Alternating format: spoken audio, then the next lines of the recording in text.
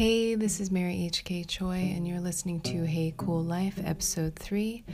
It is January 4th, 2019. I am exhausted this morning, and I imagine a lot of us are, considering we're all returning to work. In my case, I worked over the holiday and am realizing actually that there's nothing more soothing than sort of getting kind of stoned on work. I'm sober right now as a part of my recovery from an eating disorder, and it's still astounding the way my addiction really wants to just propel me out of my body. And so I'm kind of dealing with a little bit of post-project depression, but also feeling really dissociative and being kind of surprised by having to deal with the administrative tasks of living a life and just dealing with people and it feeling really, really hardcore. And so I have to just be in my body and accept that this is the case and that it's hard for me, even though it feels sort of pathetic and washed that I am struggling to deal with human beings as a human being of planet Earth.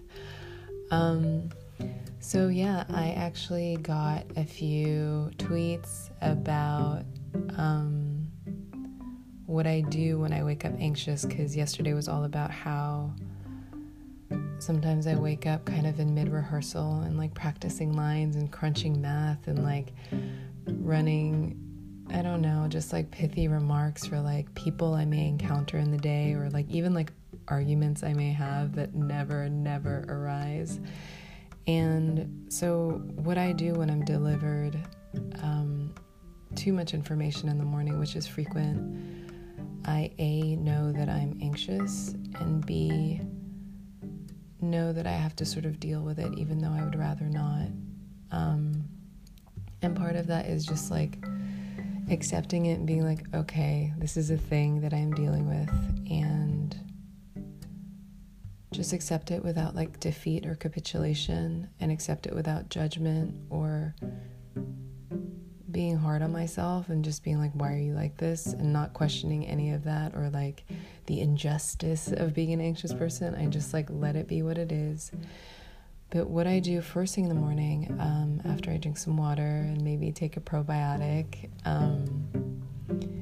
is I write down everything. And I've never been a journaler. I found when I was a kid that it required that I, get the perfect notebook, get the perfect pen, and it's usually a resolution, so it's at the beginning of the year, and I always found myself writing to some sort of unseen audience. Part of being an addict is that you kind of learn that, one, that discomfort is intolerable, and that your only mechanism for soothing is to apply a thing to a feeling, which never works, but also that you are an egocentric person who thinks the universe revolves around them, except that you simultaneously feel like a piece of shit. So it's that duality that's kind of at play that makes all the thoughts kind of scribbly. But yeah, so I would always journal to this audience, and that made me feel so self-conscious. And so I'd do it for 3 days, and the second it became imperfect, I just abandoned it because, obviously if it's not worthy of this, again, imaginary audience, then it's not worth doing. So now, though, I just write as a practice for myself, and I think about it almost as like scraping the scum off my thoughts, the scum that I wake up with, this feeling of waking up already feeling as though I'm late for things, this feeling of waking up kind of mid-momentum or mid-inertia for all the projecting I want to do about the events in my day. And I sort of get it all out. I just write it down, and I don't even care what notebook it is. I just have to get it out. And I do this in a couple of ways. One, I sometimes write to the universe, which sounds corny, and I really receive that. But I write to this like benevolent, creative energy that I believe, not to be like monotheistic or dogmatic. I grew up Catholic, and I like actually abhor organized religion. It freaks me out. But you know, if your God is that God, that's cool too. I write to this like benevolent creative intelligence that I believe is in, you know, really basically that it's like a conspiracy to see me do well and to create art. And art for me is really important because that is the source of, it's like my through line to like joy and meaning. So I write to this like unseen, benevolent, creative intelligence that is a conspiracy to see me make something happy that day. And I just kind of bitch, and I just write all the things I'm worried about, all the things that I think are going to hold me back that day, all my anxieties, all my resentments, like feeling as though like, again, people I haven't even encountered that day yet are trying to like see me fail and this, that, and the other. And it's real petty, and that's the point. And then I do this like really extra ultra corny thing where I write a response to me like from this energy. And what that does is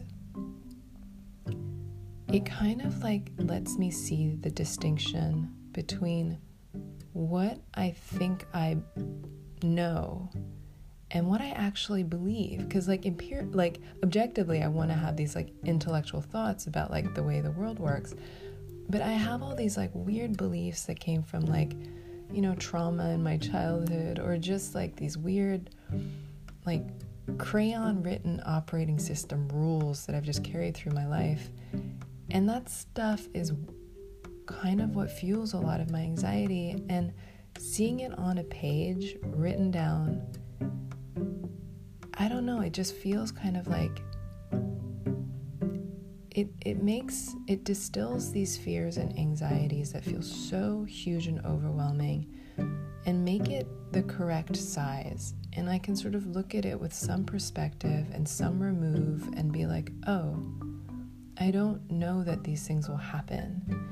And none of this like incredible voyeuristic soothsaying, mind-reading shit that I feel to be true, none of it's been proven yet. And I don't know, that kind of lets me off the hook. Like I keep trying to anticipate and again preemptively control things that are so out of my control. And it's basically like holding a remote control, that like a universal remote that goes to nothing, and just pushing it all day long and making me crazy.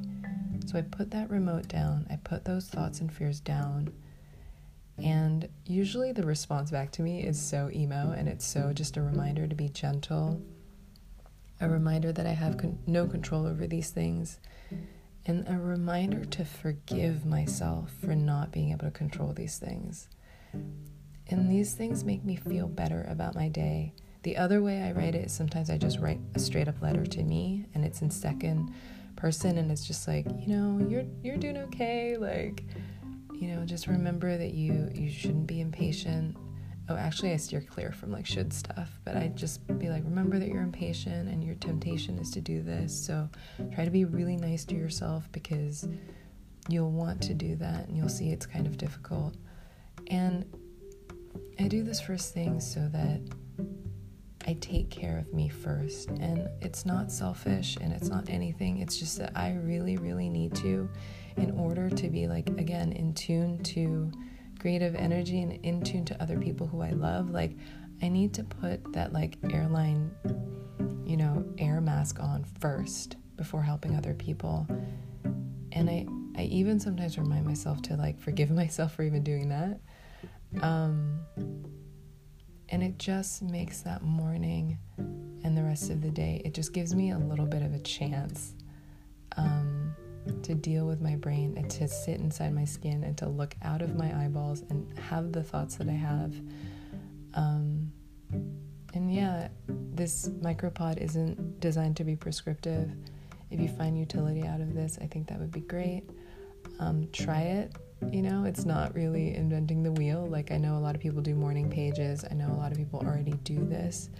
But yeah, if you just like kind of like exorcise a lot of those anxieties in like a finite span of time each morning as a practice, I found it really helps me out. It might help you out. And if it does, that would make me really happy. Okay, have a really gentle day. Thanks.